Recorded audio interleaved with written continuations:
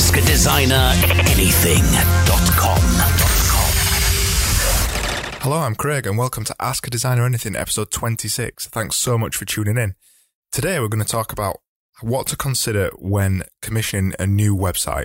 So if you're looking at the beginning of this year to commission a new website, trying to find a new design agency or whoever to design you a new website and build you a new website, I'm going to be talking about how you achieve that and some things you need to watch out for when commissioning a new website. So let's get started. If you're thinking of getting a new website, the first thing you need to think about is why. Why do you want a new website? When people come to us looking for a new website or whatever project it might be, a lot of the time they don't think truly about why they want a new website. What is it you want to achieve by having a new website? It's really important that you consider these questions. The design agency that you choose to go with to make a new website will ask you questions about why you want a new website, but it's useful for you to consider that question before you go looking for a company, because whatever you want to achieve, it might change which design agency you pick to build you a new website. If you're wanting to get more sales from a website, for example, if you're wanting to implement an e-commerce system on your website, you might want to pick a specialist e-commerce agency, or you might want to pick someone with more experience of turning users into conversions on a website. Some things you might want to think about are, do you want to increase your profile on the internet? Do you want to be higher up in search engines? Do you want to run Facebook advertising or Google AdWords? All these kind of things you need to think about first before you look for an agency to make you a new website. Second, you need to think about your budget, and you need to be honest about this, and you need to be honest about it with the agencies that you're looking to commission a new website from. Whenever someone comes to us asking for a website, they always say, how much does a website cost? It's the number one thing they always want to know, how much it's going to cost them. And we always say, well, it depends. And we're not being difficult by saying that. It really does truly depend. You can get a website built for you for 300 quid. You can get a website built for you for £50,000. There's a wide range of things you can do with a website, different technologies, custom built websites in all manner of different ways.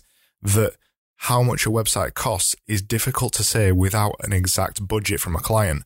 So if you, in your marketing budget, you're thinking about getting a new website, you need to consider how much you're willing to spend on a new website, because it will affect what functionality and what technologies you can use with a website.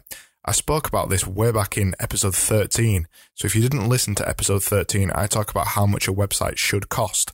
So go back to that and check out episode 13 if you're not too sure how much you should budget for a website. The other thing people never think about when they're coming to us to commission a new website is content.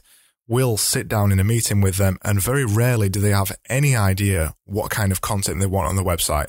They'll just want the content that they've got on their existing website transferring over to a new website, and usually that content's not correct, or it's not right to have that content on there, or you might want to add more things to it. So before you go about commissioning a website, have a serious think about what kind of website pages you want on your website. What's the most important messages for you to get across on that website? Have a think about images. Are you going to use a professional photographer to take new photos for your website? Have a think about videos and other kind of mixed media like that. What you're going to put on your website. Also think about text, the actual content that's going to go on your website. Are you going to use a copywriter? Are you going to write the content yourself? There's a tip here. Don't try and write the content yourself. If you can afford it and it's in your budget, please do use a professional copywriter to write your content. Your website will perform much better in search engines, and it'll be much easier for users to read if you don't write it. The project will also go much quicker and more smoothly if you decide not to write the content. Finally, once you've thought about budget, once you've thought about what you want on a new website and why you want a new website, you need to start approaching agencies to fulfill your website needs. At this stage, you want to start to look at a wide range of agencies. You want to look at agencies' portfolios. You want to consider what latest work they've done. You need to not just pick the first agency that's being recommended to you. A lot of people say get 3 quotes and that kind of thing, which is a little bit cliched in business, but it is important to look around agencies and see what kind of work they're producing before you consider using them.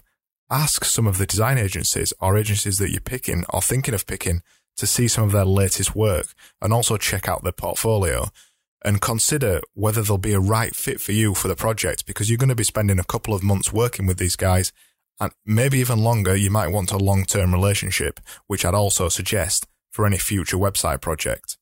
It's not easy getting a new website. A lot of the technologies are confusing. If you've never commissioned a new website before, there's so much to think about. But hopefully, just thinking about the couple of things I've spoken about in this podcast, budget, what content you're going to have on it, and the reason for acquiring a new website, you should be far ahead of a lot of other people that I see coming to us to commission new websites.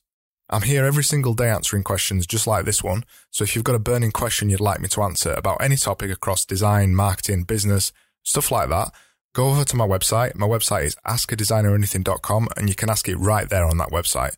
Alternatively, if you prefer Twitter, I'm on Twitter and my handle is just Craig Burgess, all one word. If you use iTunes and you've enjoyed today's episode, I'd really appreciate if you could go over there and drop me a review. And thanks so much for listening, and I'll see you on the next episode of Ask a Designer Anything.